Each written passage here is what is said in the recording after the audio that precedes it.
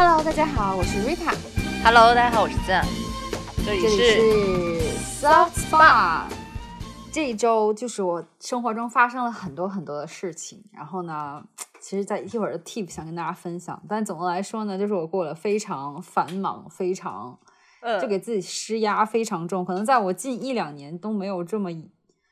intensive 的做一件事情的这么一周。对对对，就是又是有工作，又是我自己一些个人私人的计划要做准备，然后呢还有一些就是朋友的一些请求让我帮忙，所以全都集中在这一周。在过去的一周，一瞬间感觉这一周就非常非常快的过去了，然后严重的那个叫什么睡眠不足。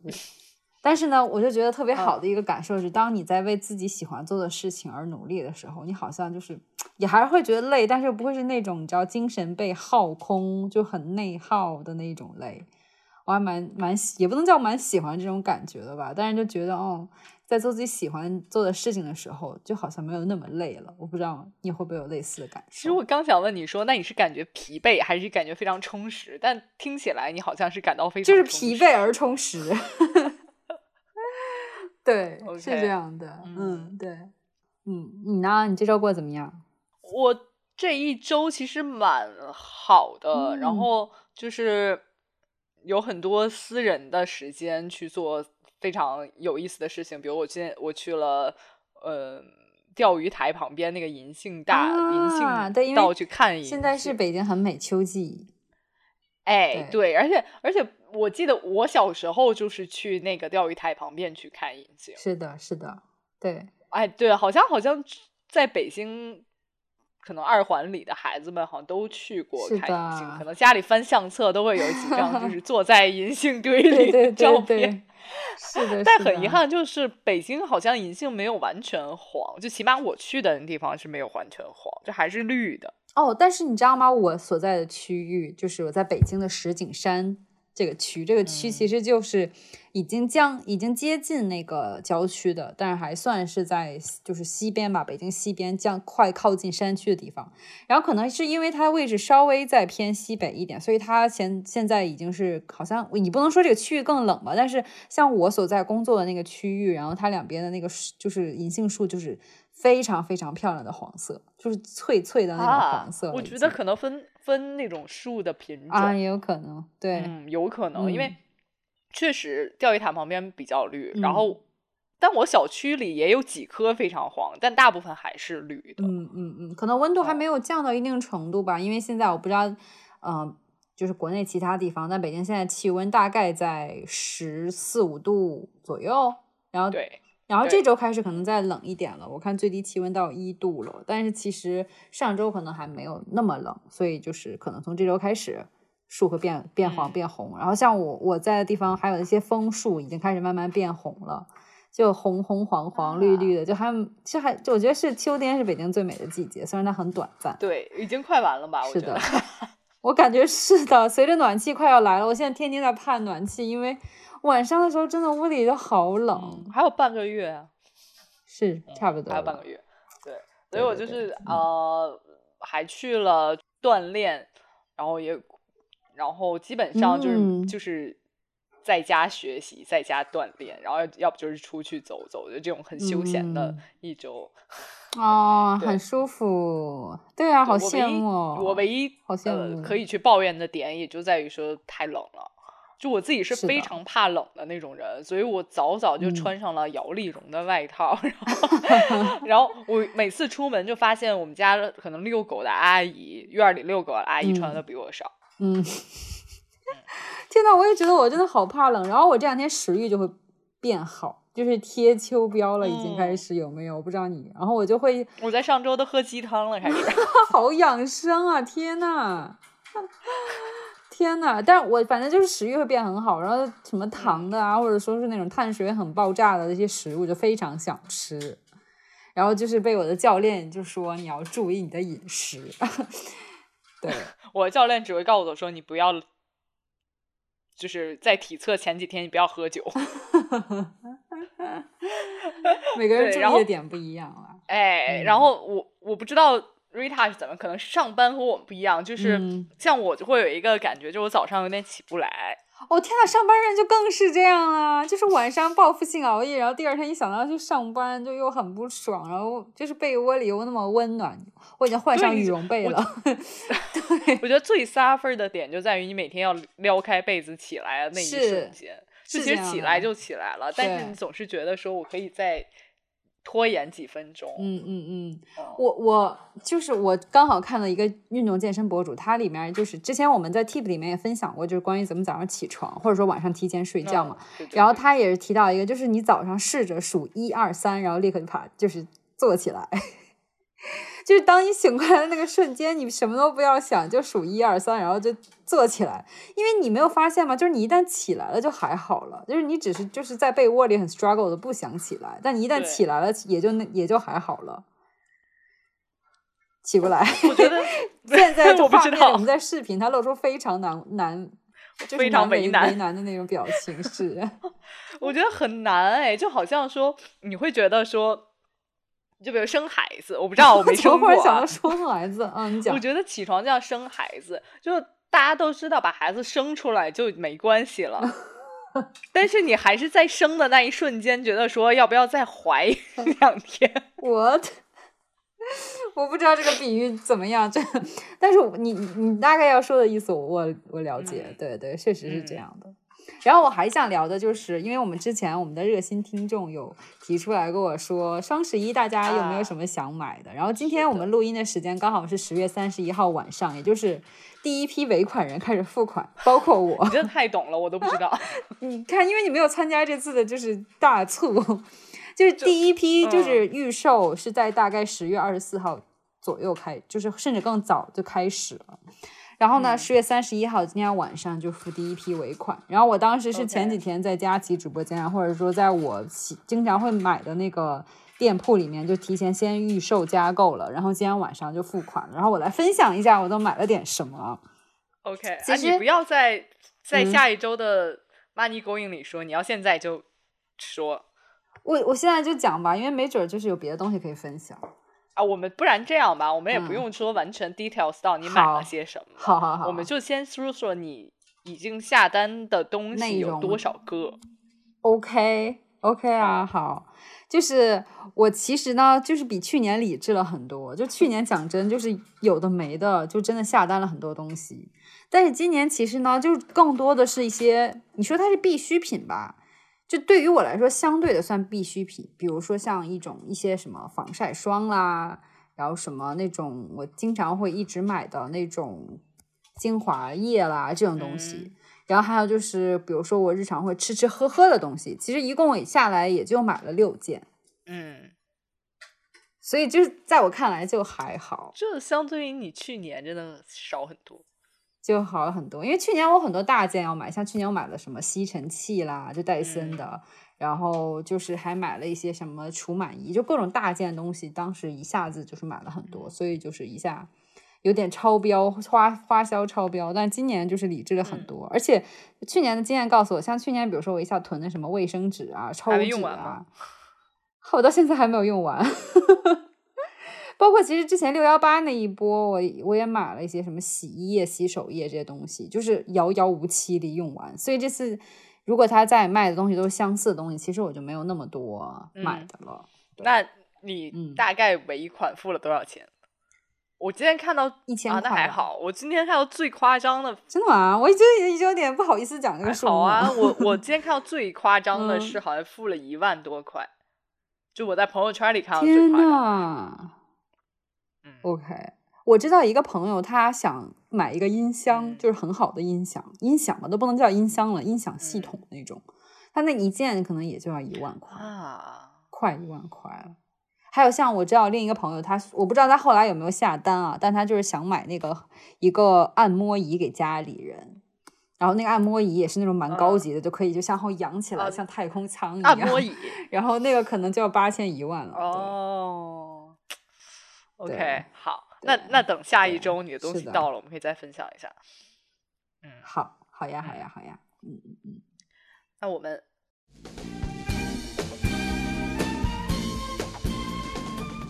那我们就是这周是讲 culture highlight， 对不对？对，讲一讲我们的文化生活吧。精神食粮，你有没有什么喜欢的剧呀，或者是电影展，也跟大家分享的。我本周是看了一个电影，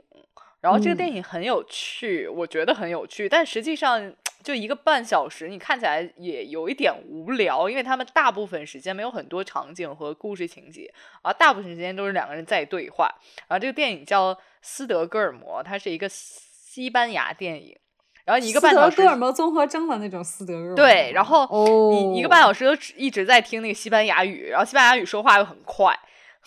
等一下，但是叫斯德哥尔摩，然而是西班牙电影。对，因为它其实是讲的斯德哥尔摩综合症的那个斯德哥尔摩，它不是真的讲说我要在那儿。对， OK， 然后呢，它为什么叫斯德哥尔摩？我自己猜测是因为这部电影讲的是一个男生和一个女生，他们2个在夜店相识。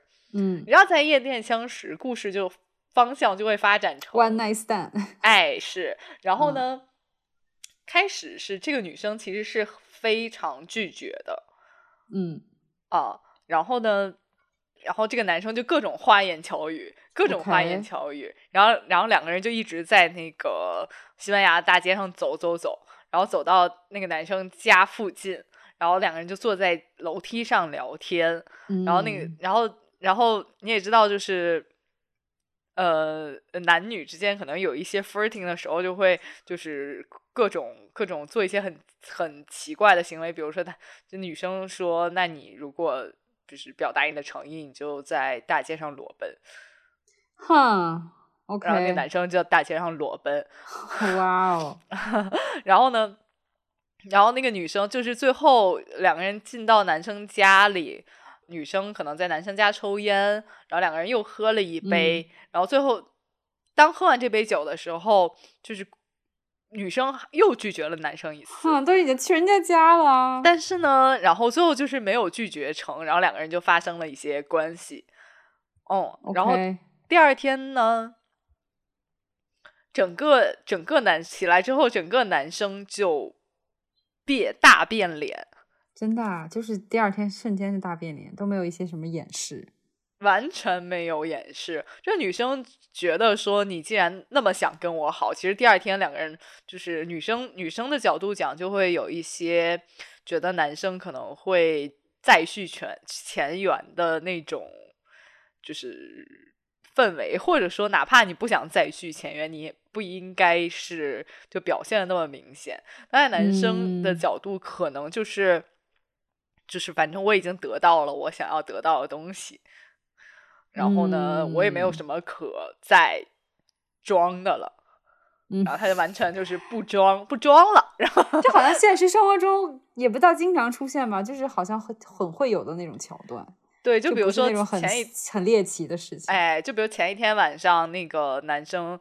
他想抽烟的时候，男生会给他拿烟灰缸。然后但第2天，那个女生再想抽烟的时候，那个男生就会说：“我室友不希望别人在家里抽烟。”然后或者就是我中午有一个约，你要不要现在洗个澡就走什么的，就这种，就马上大变脸。然后那个故事发展到后来，女生其实就会有一些纠结，她就说我不走，然后2个人就是各种说你要走我不走。然后最后对，然后最后2个人就是吵完了之后，最后就是虽然2个人聊开了，然后但女生可能就是她可能自己也有一些就是生活中的精神疾病或怎么样然后她最后最后是一个开放性质的吧，就是女生就跳楼了。当然这个、这么极端的吗？对，但是其实我觉得是这个电影就是把男女间爱情整个过程其实是浓缩到了一个一夜情的故事里面，其实整个的情绪发展都是一样的。对，就是感觉好像说不一定说第2天变脸，但很多时候比如说有的时候发生在女生身上啊，就是可能交往一段时间之后，或者说结婚几年之后，这个人就变了，或者说曾经他能包容你，甚至去宠爱你的部分，后来也会变成就讨厌了。对对对， okay， 这个点我可以理解。其实就是讲了一个这样一个情绪的我觉得是讲了一个这样情绪的发展过程。当然男女的这个性别可以兑换也是成立的。就开始是我非常喜欢你，然后我可以装出各种你喜欢的样子，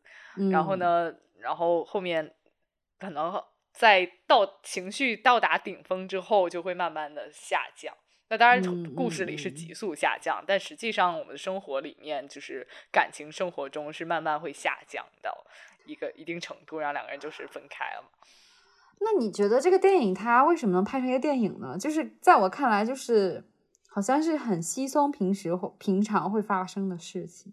就是它为什么叫斯德哥尔摩，然后他又想表达什么呢？我觉得它叫斯德哥尔摩就是在于说，开始女生其实是一直在拒绝这个男生的，但是当两个人好了之后，女生就会有一些就是所谓的斯德哥尔摩的症状，她会觉得说我和这个男生是在同一条船上的，我们两个人应该好了的。对，但实际上的地位就是身份还是对立的。就两个人要的不一样。这电影我感觉这个一个是要身体，另外一个是要这种情感绑定。但是在整个电影过程中，其实他也没有交代说这个女生具体是什么精神问题，或者说他其实就是一些细节，我们可以猜测她有精神问题。比如说，她的朋友都会很护着她，说你自己回家没关系吗？什么这种。OK。对，包括他最后也做出一些极端的行为嘛。那他就是整个电影从比如说音乐也好啊，或者说布景也好啊，有什么很艺术性的地方吗？或者让你觉得它很特别的地方？我觉得它的布景非常简单，其实上这个电影应该拍摄的预算非常少，其实就是夜店门口、街道还有男生家而且其实相当于拍摄主要就是这两个人，即使是拍摄完全就是这两个人，路人也就是他朋友可能就出现一两个镜头。对，还蛮画面还像那种小型话剧也可以做的内容。但画面还蛮美的，就是两个人在街上的那种，就是有一些车灯映过来的这种感觉的画面，还蛮有意思的。然后就是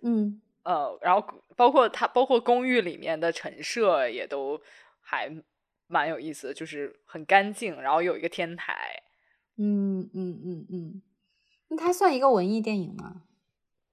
我觉得它并不是，我觉得它可能更像一些很小众、预算非常小的简单的电影。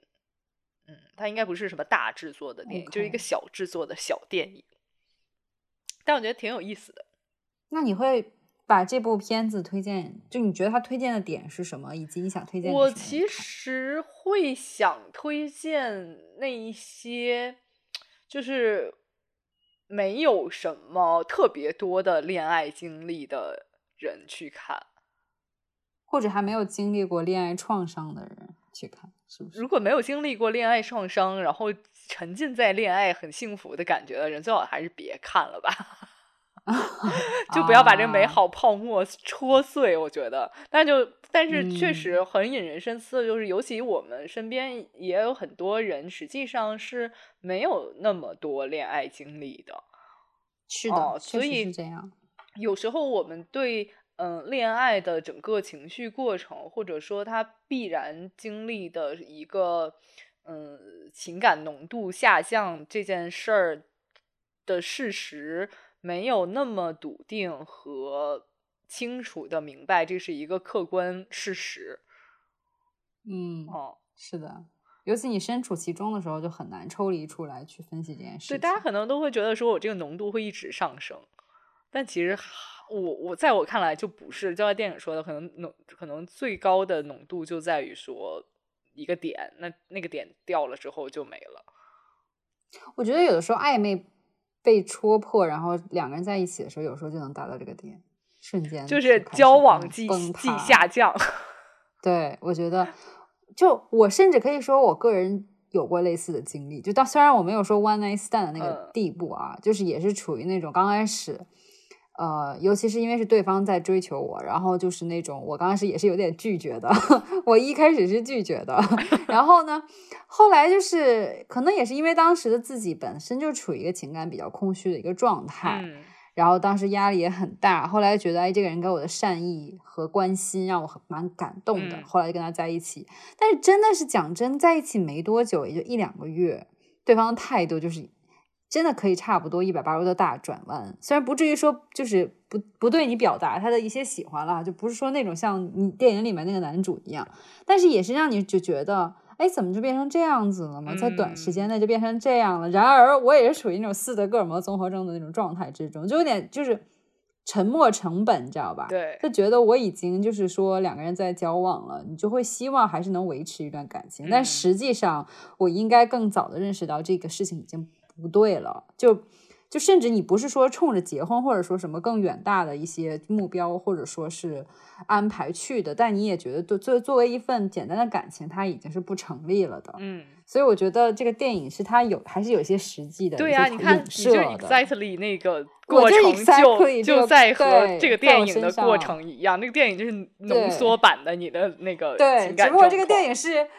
电影是1个半小时，我的感情就是1年半。对啊，所以我觉得天哪，真的是。对啊，因为不是也有人说，就是2个人交往的那一天就是分手的第一天，将要分手的第一天。这么的倒计时就开始了。Oh no OK 但是确实是有一些实际的一些意义的这个电影。对，就我觉得就是教会人会更清醒。对，是的，有点意思。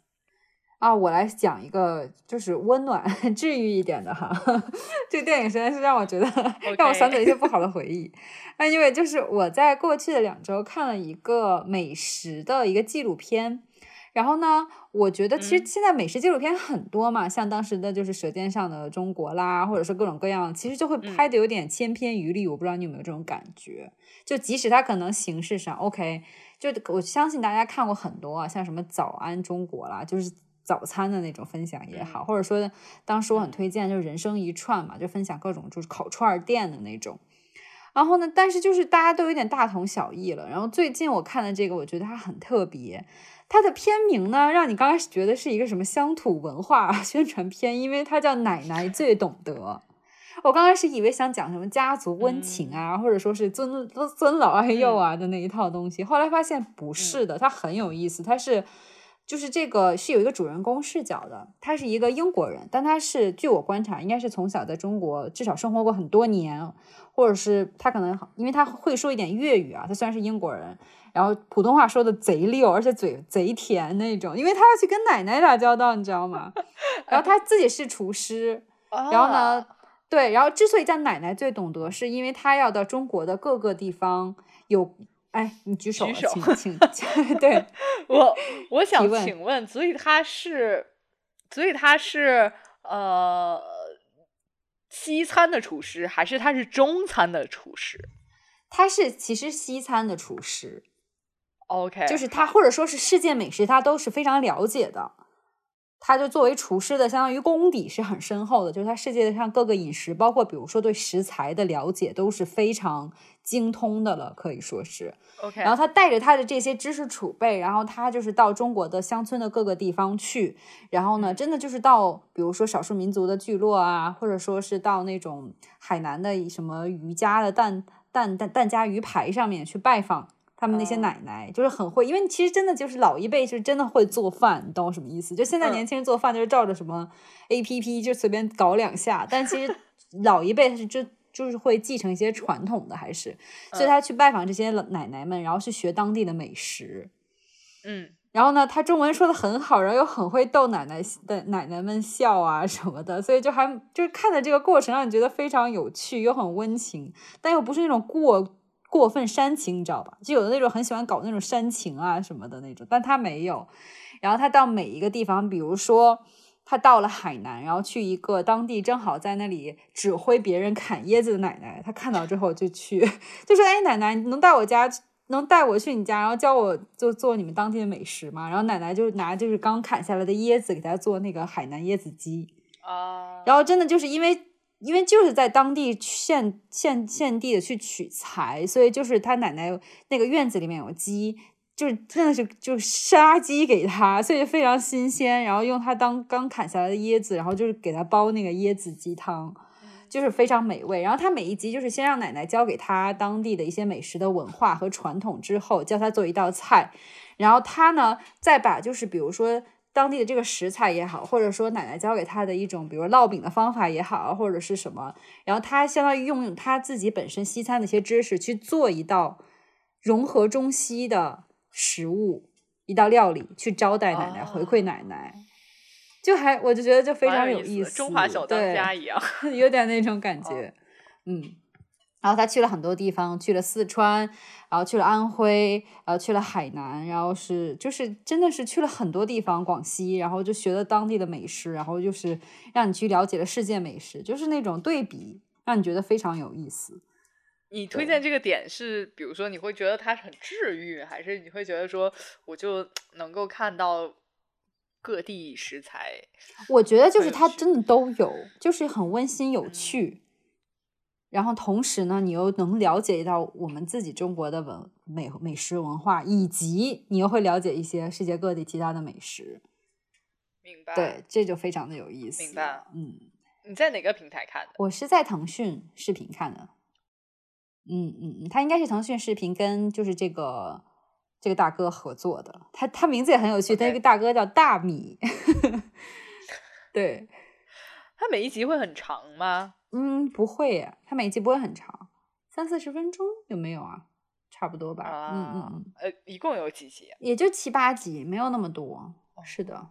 OK。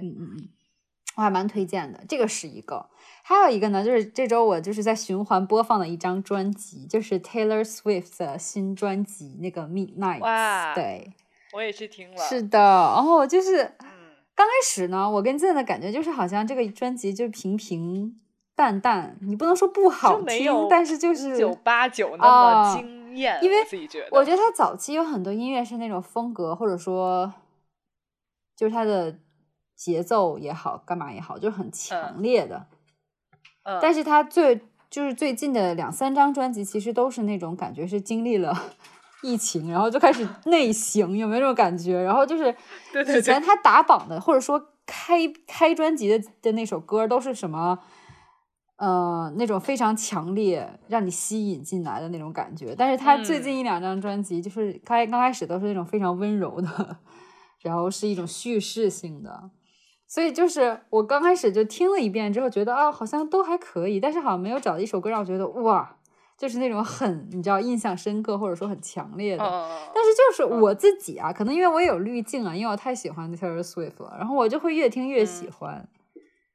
你在这首专辑里面最喜欢的一首是只能选一首吗？选一首吧。那好难选啊！就首先3首吧。太好了，3首我觉得我可以选。那第一首就是他就是整张专辑第一支歌叫 Lavender Haze。翻译成中文应该叫什么呢？薰衣草雾霭吗？就是薰衣草，其实就 Lavender Haze 在以前的英语里面其实有一种就是你在 in love 的感觉，就因为你在爱情里的时候是会有一种很朦胧很梦幻的那种感觉嘛，所以他其实第一首歌是讲爱情的。但是他节奏又是他这张专辑用了很多合成音，你有没有感觉到？就很多合成器造成的那种，对，是音效非常非常多，但又不是那种非常就是对，不是打碟的那种，它只是那种就是营造了一种有点电音。你不觉得他整张专辑真的适合就是午夜去听吗？他这张专辑叫午夜，他的整个就是这张专辑的很多歌曲都是那种朦胧，让你精神不太集中的时候我就没有之前那种就是骂前男友啊之类对容易引起共鸣。后来我们在上周就潦草的说了几句，里面我觉得就是因为他很久没有分手了。是啦，但是我又觉得他很多时候又是那种，就这张专辑可能没有那么多关于爱情，但是有很多是关于人生的。就是可能他也是到了一个年龄段，他也是比我们大那么2-3岁，然后也是处于就是30多岁，然后就开始一些内省啊，比如说我其中还有一首很喜欢的歌叫 Anti-Hero， 他其实就在讲人其实有很多挣扎的自我，就比如说你在成长，但其实好像又没有变得更聪明，然后还会犯很多错误，没有变成喜欢的那个自己，然后会想到有点就是被害妄想。他其中一首歌词就是说，一句歌词就是说，我做梦到我未来的那个儿媳妇就是为了遗产就把我干掉了然后就是那种非常无厘头的一个幻想，但其实就想其实就是体现出就是他在讲说人对自己有很多不现实的一些期许也好，或者说是一些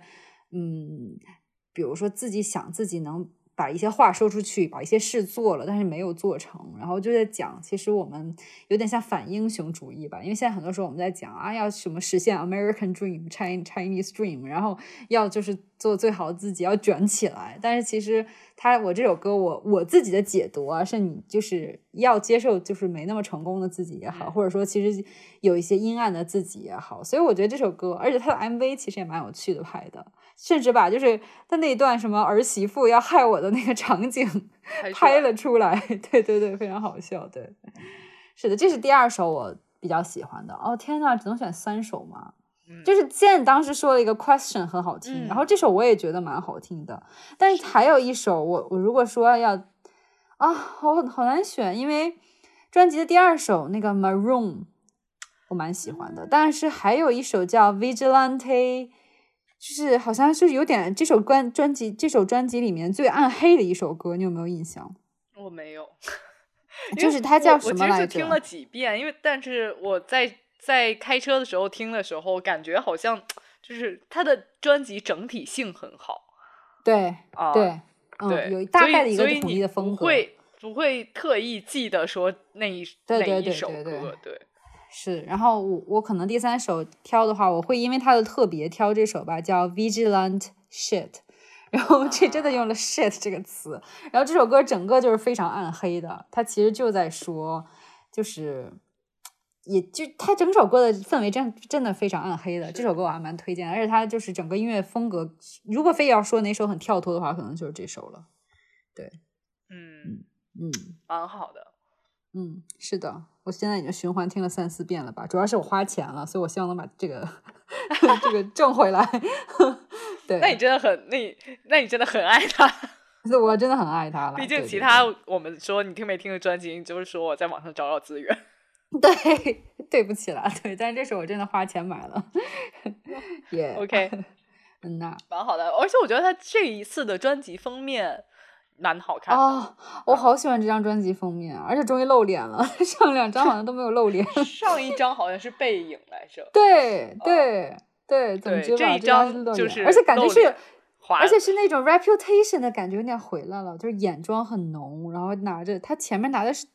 应该是打火机吧？打火机不就是他就是燃烧了纸？我觉得好像是就有点暗黑的，对，总之是所以我甚至有点期待，没准他下一张专辑又能回到那种你懂，就很给力，很我觉得如果节奏的。分手难但是我真的还蛮喜欢他现任男友的，祝福比起之前 Taylor Swift 对，祝福他，好吧OK， anyway， 这是我们这周的 Culture Highlight 了。你还要提问你一个新的问题。好，请问就是我要插一句，我们用的这个视频软件呢，它最近新增加了一个举手功能。这个视频录制整个过程明明只有我们2个，他非要举手。既然他举手了，我就给你已经得到了尊重，来，你提问吧。除了 Taylor Swift 的这样专辑，因为我们很少说到音乐嘛，还真是。对，那你除了这张专辑以外，最近经常听的一首歌是什么？除了这张专辑之外，就除了 Taylor Swift 之外吗？除了现在这张专辑吧。那我 Lover 听的挺多的。对，这 Lover 这张专辑起码还是有一些专辑还是歌8-9专辑就里面有 London Boy， 那首 London Boy 我不知道放了多少遍。如果是歌的话呢？不是，你听的是 London Boy， 不是 Lover。不是 Lover， 是 Lover 那张专辑里面的 London Boy。OK， 我不知道为什么蛮喜欢这首歌的。经常听的这首是这首。对，是的。还有一首呢，就是非常 bad bitch 的一首歌，叫 Best Friend。我不知道你听没听过。也是 Taylor Swift 的吗？不是 Taylor Swift， 这个不是 Taylor Swift。那首歌就非常节奏感强，然后非常的有个性，然后还有一些其实我觉得我一放那个节奏呢，你就是听过的，但是我光说名字你可能没有意思。我们听歌 tasting 好像不太一样。对，也对，但是它就是节奏感很强，是那个 Swati， 我不知道你知不知道，一个黑人说唱女歌手。OK， 我要补充一下，因为我刚才放了一首歌给健听，然后所以我这边录音可能停了一下，大家去搜一下，我们也尊重版权，所以没有放出来。那个叫 Best Friend， 就是好朋友，一个说唱。OK， 那你有推荐的音乐吗？最近？我最近常听的几首歌的话，有一个是 Lizzo 的。也是我我经常会作为那个我们的最前面放那个音乐的，Big Energy， 然后我如果说3首的话，我第2首是 Hard to Love 啊，我知道然后第三首是第2首 Hard to Love 是 Rosie， 然后第3首是完全不一样，就是陶喆的无缘。怎么风格如此之迥异？我不知道，我最近好喜欢听这种很老的歌，陶喆的歌。我也说一首华语歌吧，就是好想爱这个世界啊。华晨宇的歌叫好想爱这个世界啊。就是最近对人生有一些怀疑和一些对，就是听这首歌感觉还蛮治愈的，不是治抑郁的那个治愈啊，就真的是被治愈到了。OK， 对 OK， 好，那我们就 move 到下一个 part。 对，就是我们的对。然后其实我们刚才讲的，不管是这周就是上一周的highlight 也好，或者是我们的 culture highlight 也好，其实都提到了一些关于就是到了一定年龄会有一些对，我就想说 Rita 这一周到底是被什么伤害了，所以她那么急需治愈。就其实我不知道大家有没有类似的经历，就是也是就是其实就是之前大家也没准也听说过的一个说法叫 quarterlife crisis， 就是1/4人生危机。就是其实大家之前都听说过中年危机嘛，就是到你的中年，然后可能你的事业啊还好啊，生活也好，都到了一个瓶颈期。但是其实就是我觉得随着这个时代发展，这个所谓的危机已经提前到了就是你1/4的时候，就不再是中年了，已经就是1/4，就是你25到30岁左右就会发生一场人生危机。我不知道大家有没有经历过。然后我之前其实就是我曾经就是尤其是刚从学校出来，然后找到我的第一份工作一段时间之后，我就有一种非常焦虑的感觉，就是那种那个时候你多大？那个时候其实真的也就是25岁，刚好是那个所谓的 quarterlife crisis 开始的时候。对，其实就是基本上就是你刚开始第一份工作，然后也许你是就是到大城市打拼，有了一个租了一个房子，然后没准你正好又开始一段新的感情，然后你就觉得应该是处于一个成年的状态之中了。然而其实你要处理很多事情，你其实是没有任何经验的，你也没有任何就是对人生的掌控的，然后你就会有一些对自我的一些怀疑，就比如说这个工作是不是或者说这个我在做的这份事业是不是适合我的，然后以及说比如说你经历这段感情，你以为你就终于找到了 the one， 你知道吧，就是结果其实只是 one night stand， 结果就是一份无疾而终的感情。然后你有很多比如说对未来的一个没有安全感，然后对工作有失望，然后同时又不敢去找新的工作，然后有时候会怀念学生时代，然后突然发现我好怕失败，然后又开始跟同龄人去做比较。尤其我们看到很多明星也好啊，或者说是什么青年创业成功者，你知道吧，经常在就是 social media 上会看到，你就会非常的焦虑。我不知道大家会不会有类似的经历，其实就是描述你在大概25到30岁之间经历的一种这种人生危机感吧。然后其实就是在西方至少现在就是讨论这个话题的还蛮多的。然后其实你为什么会产生这种危机感，基本上就是来自于现实带来的落差，就是你可能小时候幻想的一种就自己能做很多事情啊，结果你发现你啥都做不成。然后呢然后外界其实又给你一些压力，比如说你面临开始催婚也好啊，或者说是工作上给你的压力啊，然后你就会觉得好像你没有办法达到一个很平衡的感觉。然后我觉得这个其实就是很多人尤其到30岁就会经历的一个压力，尤其是现在已经不是中年危机，到50岁了，已经是35岁就是一个坎儿了，你有没有觉得？啊，我觉得这个真的很离谱。35岁真的很年轻的时候，然后就感觉好像说你35岁如果没有达到什么成就之后，你就会被社会抛弃，然后也没有企业敢要你。我觉得最可怕的就是在于1/4危机，它的可怕之处在于就是你卡在一个就是你觉得还有一些可能性，但又不太吃得准你能不能实现，然后你又是有时候不敢去做一些改变，这个就是非常可怕的，因为你又觉得好像这是我的最后 last chance， 就最后一次机会了。因为其实中年危机更多的是你已经知道没有什么，大概率是没有什么太大的忽然逆风翻盘了，转机了，所以你只是面对很多就是非常窒息的一些压力，但是你可能没有办法的这种危机感。而我觉得1/4危机可怕之处在于它给你一些恐惧感，就是你想不一样，你又觉得自己可以不一样，但是你又缺乏一份勇气去做一些事情，很多人或者说你勇敢做一些尝试，就会想说如果我迈出这一步还不如我现在怎么办。对、所以就是我很想就跟大家讨论，也很想听听我们的听众包括Jen有没有类似的这种1/4人生危机。我其实如果说是在25岁的时候，因为我自己工作比较早，大学之后就出来工作，而且大学的时候还在实习的话，我相当于25岁已经大概工作了3年，至少3年。所以我当时其实就是已经不是说刚出社会那种就完全被很多人欺负的那么一个状态了。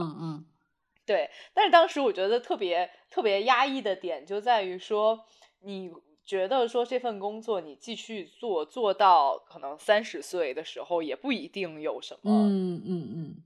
就是更长足的进步。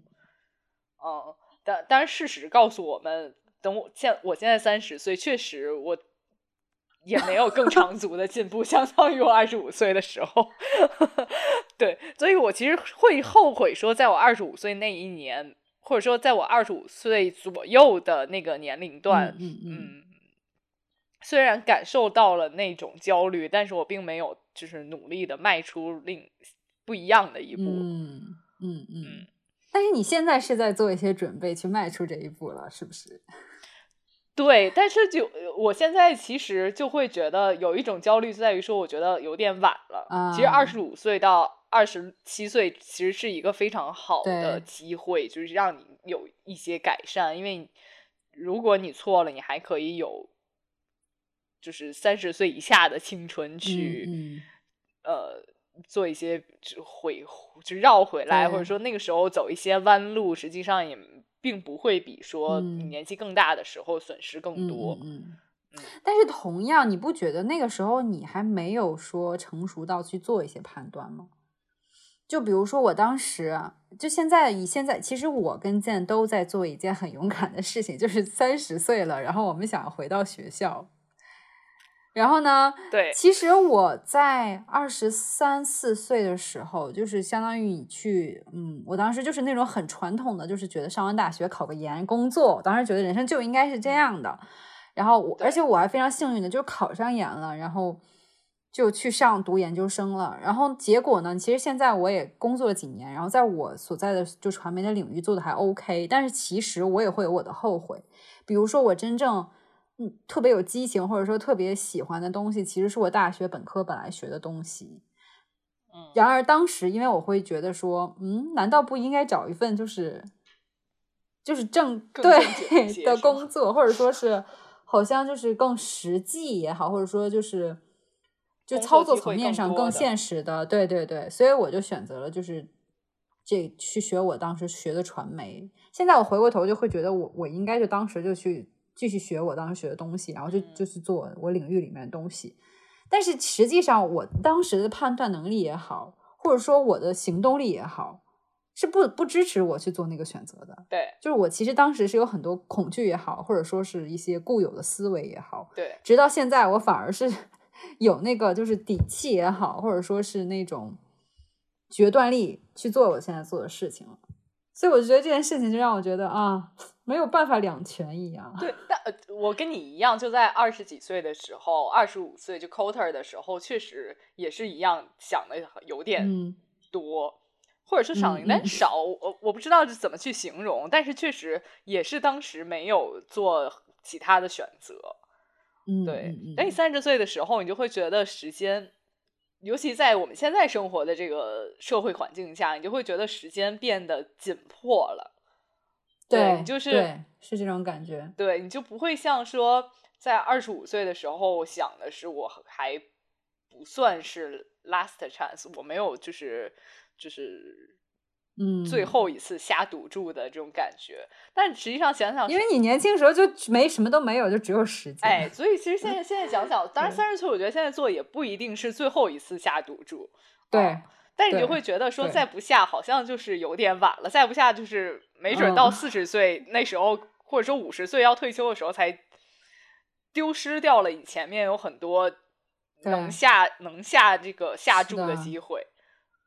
我觉得是这样的。而且我觉得我还是，虽然我是有紧迫感，但其实我没有年龄焦虑。我感觉相对来讲，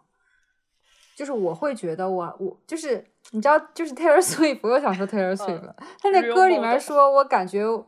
对，就是我好像在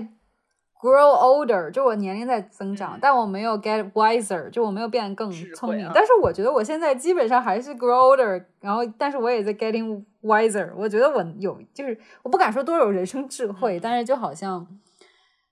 更处于一个很能接受自己，然后很能去做一些选择的一种状态。这种感觉我还是蛮喜欢的。虽然我感觉还是会有一些就是1/4人生危机我是在经历的，但是我好像没有经历那么多的年龄焦虑。对，那我觉得你这个心态是很好的呀。是的，我觉得相对还是比较平衡的吧，我想。因为其实我想聊到这个话题也是因为我听到一个播客，然后它里面提到一个很有趣的，也不能叫建议吧，因为我跟Zen就是在听了这个，我给他讲了这个建议之后，他好像就是没有理解。但后来我给他讲的过程中，我发现我也没有办法特别理解。但他其实就是说，很多时候我们之所以会面临这个所谓的1/4人生危机，是因为你心中一部分的自己是想变得稳定，变得可预测，然后是一个很稳的一个人生，就是 plan， 你就按你的规划去走。但是可能一部分的你就是一个想下赌注，然后想去冒险，想去尝试，想去就是你不敢想那些事情，你还是在你的心里叫嚣吧，我感觉。然后这两种自己在互相拉扯，所以你就会变得非常的焦虑和就是一种撕扯感吧。然后他这个里面给了一个建议，我刚开始觉得好有趣，到后来想想我不知道他在干嘛。就是他说你就是给你这个2个人格，就好像有点像人格分裂一样，各起一个名字，然后你就是像想故事小说情节一样写出，比如说瑞塔1号瑞塔1号希望就是在我自己现在的领域里面达到一个什么样的职位，然后在几岁之前买房买车，然后就是什么结婚生子，然后就是走上人生巅峰。那可能 Rita 2号其实是想像我现在计划的，就是有点像抛弃现在所拥有的东西，然后去读书，然后去真正追求自己想要的东西，然后可能是什么到处旅游，追求诗和远方。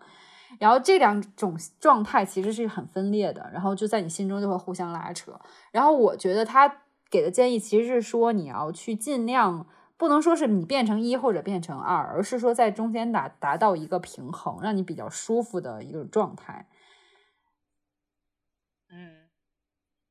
对。然后我想说其实就是我觉得就是你去知会吧，就是知道你自己为什么会这么的焦虑，然后呢看能不能在达到一个平衡的基础上去把人生去继续往前走，就是不要亏待自己想冒险的那一部分，但是也不要就剑走偏锋，你知道吧，就是做一些很极端的事情。我觉得他可能只是想提倡这种东西吧。然后后来我也看说其实就是这个1/4人生危机是很多人都会经历的，就是我觉得重要的就是我觉得是应该去做你不敢做的事情。因为不是有那个就是怎么讲呢，就不是去采访那些临终的人，问他你后悔什么，所有人基本上回答都是我后悔没有做什么，而不是说我后悔做了什么。所以就是我很剑走偏锋的要提议，就是如果你在经历人生危机，我不提倡大家就是什么跟众叛亲离呀，或者说立刻把工作就辞掉去做自己想做的事情，而是能不能就是照顾一下就是想冒险的自己。因为我觉得现在年轻人越来越多是更愿意去照顾这个想冒险的自己的，但是很多人其实还是不敢嘛。我觉得要稍微照顾一下那个想冒险的自己吧。对，我不知道你怎么看。我觉得是人，就是人，尤其是女生，我觉得更应该就是 get older, get wider， 就是越老越野。然后我喜欢你的这个说法。然后呢，就是因为我们很多时候确实想说会拖，就是比如说要不就等我收入再高一点的时候我再去做什么事情吧，然后或者说要不就是等我年龄更大一点我再做，或者说我先把手头这件事儿做完，然后过2年我再比如说我再转行。但是我记得我之前很早的时候在找一份实习的工作的时候，然后我记得我上面写了雅思的成绩，然后当时面试官就问我说你是不是要出国，然后我当时就想说我想工作2年再去出国。然后当时那个面试官我至今都记得他跟我说什么，他说我当时也是这么想的，但是如果你这2年没有去的话，你一直在工作，你就不会再出去读书了。哦天哪，当然我自己他说准了。当然我自己当时想的是说才不会，这件事我一定会做的。但是确实有一种就是被预言成功了的这种感觉。但很多事情都是一样，我觉得就是如果你想说我过2年再去做，你不做的那个比重概率就会越来越重。对，也许现在50%，你过2年会变成70%、80%，你都不会做这件事儿。对，确实是这样的。我觉得我喜欢你的这个说法，就是 get older， 然后 get wilder。真的，而且你还之前跟我提到了一个，就是来自遥远的印度还是哪里的一个，就是类似说法。我之前有一段时间就是在上一份工作里面，就整个人非常的 confuse， 然后你也那其实也是1/4人生危机的感觉。我觉得对，虽然你自身是有危机的，但同时又是在陷入那个就是工作没有办法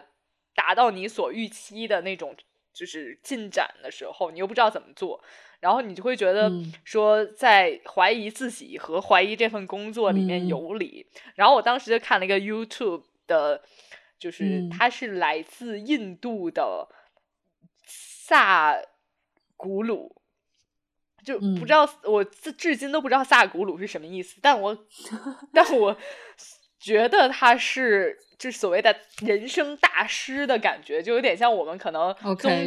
宗教里面会有那种上师的那种感觉的孔子。对，就是这种非常智慧的大师的感觉。然后他当时就提了一个观点，就是在说，就是他会说32岁，包括之前好像是20几岁，当然我记不太住了，然后还有50几岁还是40几岁，50几岁的时候是你人生的一个重要年龄。对，就是大多数人在这几个岁数里面都会迎来重大的转折机遇但是有些人为什么完全没有就是感知到这件事儿呢？是因为他说是因为你在就是这个年龄段以前没有做好准备，就是你完全没有准备，包括心理上或者思维上包括身体上，你根本就是没有准备这件事，你就按照你原来的惯性一直走的情况下，你是不可能突然达到那个年龄，你就会突然开悟，然后你就抓住了转折机遇的。所以我当时还跟 Rita 有讨论过，想说当时说的是31、32岁的时候，我还跟瑞塔说，完了，我知道这件事儿晚了，我只有1年去准备这件事儿了。但是我觉得你没有晚，因为你其实相当于就是有在内省，然后在反思之前的人生，所以你才会觉得说我需要一个转机。但真正比如说没有准备好的人，他可能压根不会想这些事情，他就是像你说的会按部就班的去走。当然我觉得可能对于他来说，在他的自己的思维世界里可能这就是最好的，我觉得也没有说必要说评判他这样好或者不好，但是可能就是对于你来说这件事情是必要的，并且你有意识到，你有内省到，所以你要去做出一些改变了，所以我觉得你不晚。对啊，就非常非常安慰到我，然后所以我当时想说确实是这样，因为你在如果大家一定是按照一个惯性走的时候，你是感知不到任何疼痛点的，而没有疼痛点的时候，你是找不到说我现在比如说我现在是适应了我的生活，还是我在我这个 confuse 的生活状态里面就越陷越深，就你没有知觉，就好像在你健身的时候，如果你一直是一个重量，你很适应的时候，你的肌肉也是得不到任何锻炼的一样，就人生肌肉或者说人生状态其实也是这样的。是的，如果你不给自己任何的就是机会去改变，你是不会有任何觉知到说我的生活现在是在变好还是在变坏。是的，对，我觉得其实关于就是不管说是1/4人生危机也好，还是说萨古鲁大师的他的这个说法也好，其实我觉得就是你如果跟我们一样有一种意识，有一种危机感也好，有一种就是焦虑感也好的话，我觉得最重要的就是你先觉知，然后就是看在自己能力和自己希望的范围内能不能做一些改变。然后如果你确实觉得现在的状态虽然也有一些不满，但是还是想要现在的状态的话，你也可以稳稳定的往前走，但是先要觉知，然后就是去调整。然后我觉得就是知道这是大家都会经历的一种人生阶段吧，我觉得就是以一个比较开放包容的心态去接受自己，不要把自己搞得更混乱，我觉得就蛮重要的。对，我就像刚才那种，就是你不要陷入在你一个人格里面，对固定住你自己，也许就是对会有另外一个人格，你会觉得说这个人格对我来说好像有点恐惧，我好像不太愿意接受说我要去冒险这件事儿，那其实首先还是要真的拥抱不同种的自己，然后拥抱自己不同样的想法。对，是的。希望我们今天这个有点哲学的讨论给大家带去一点人生思考吧。好吧，那我们这期的节目就到这里啦。拜拜。